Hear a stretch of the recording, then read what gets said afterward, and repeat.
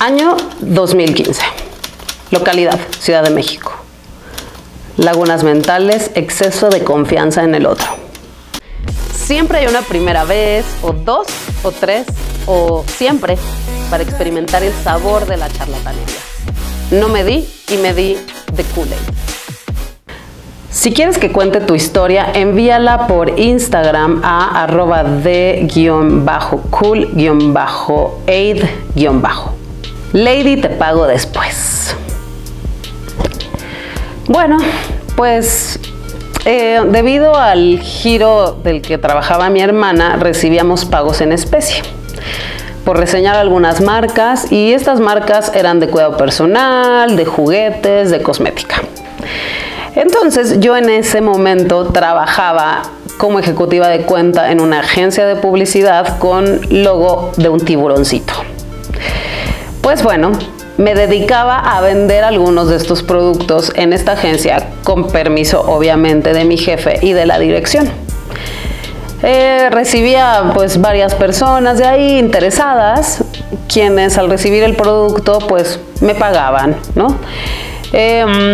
Total, en específico llegó una chica del área de compras, tal cual, del departamento pues de abajo, y me dijo, pues a ver qué tanto traes. Entonces le llamaba la atención muchas cosas. Ella decidió comprar algunas muñecas, unos pues lipsticks, algunas sombras. El punto es que compró mucha mercancía, un total de X pesos. Total, esta mujer se comprometió a pagar todo lo que quiso adquirir, peso a peso. Pasaban los meses y lo único que me decía es que su marido se iba a hacer responsable de esto porque pues ella había tenido gastos porque su papá se puso mal. Estaba enfermo, no quise preguntar de qué, son cosas personales que si uno no quiere contar no tendría por qué hacerlo. Pues bueno, en diciembre de 2018 me escribió un mensaje que decía así: sí, amiguita, de verdad ya me han hecho muy malas jugadas y lo repruebo completamente. Yo no haré nada de esto contra ti, de verdad. Bueno, hizo algunos depósitos, literal 2 depósitos. Empezaron los pretextos de su parte, que si había mucho trabajo primero, que luego se quedó sin trabajo, que otra vez su papá. Entonces no paraba la mala racha en su vida, al parecer. Encima me nombraba eso de amiguita, amiguis, y ay, eres un amor, y bueno, o sea, me tenía como meciendo en una atmósfera de pura burla, en vez de pagarme. Y literal, el último texto que recibí fue: hola, perdón, pero estoy sin trabajar. No me ha ido bien. Está súper complicado con lo de mi papá. No he podido recuperar. Esto fue en mayo de 2019. Pasaron meses y en julio del 2019 también le decidí escribir. No respondió, dejó de pagar. Me bloqueó de todas las redes sociales. Me borró. Perdí contacto absoluto con ella. Y fueron 8,300 pesos que no liquidó. El 24 de abril del 2018 fue su último depósito, cubriendo tan solo el extraordinario 8.79% de toda la deuda. Fenomenal.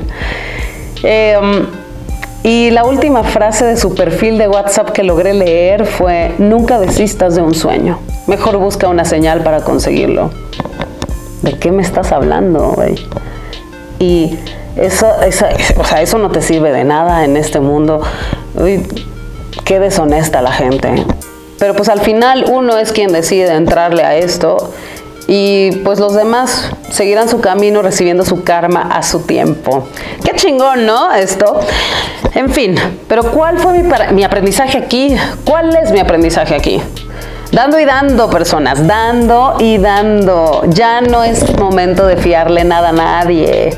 Nada de te pago luego, te pago después. Ese después no existe, es como te llamo. No te llaman nunca, ¿sabes?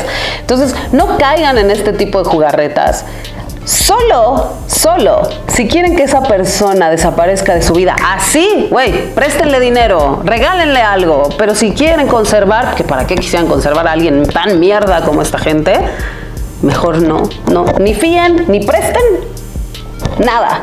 Aprendan de lo que aquí pues yo ya he aprendido y con todo gusto se los he compartido y se los sigo compartiendo.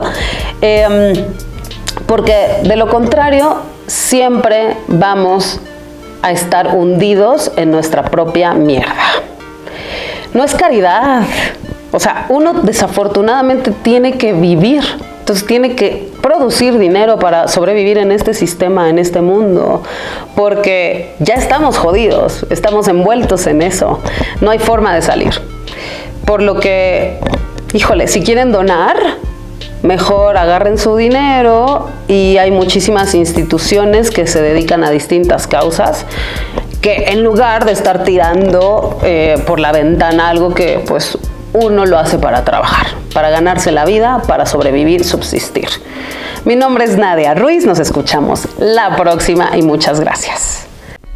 Recuerda que es responsabilidad propia el tomar decisiones considerando las posibles consecuencias. No medí y MEDÍ.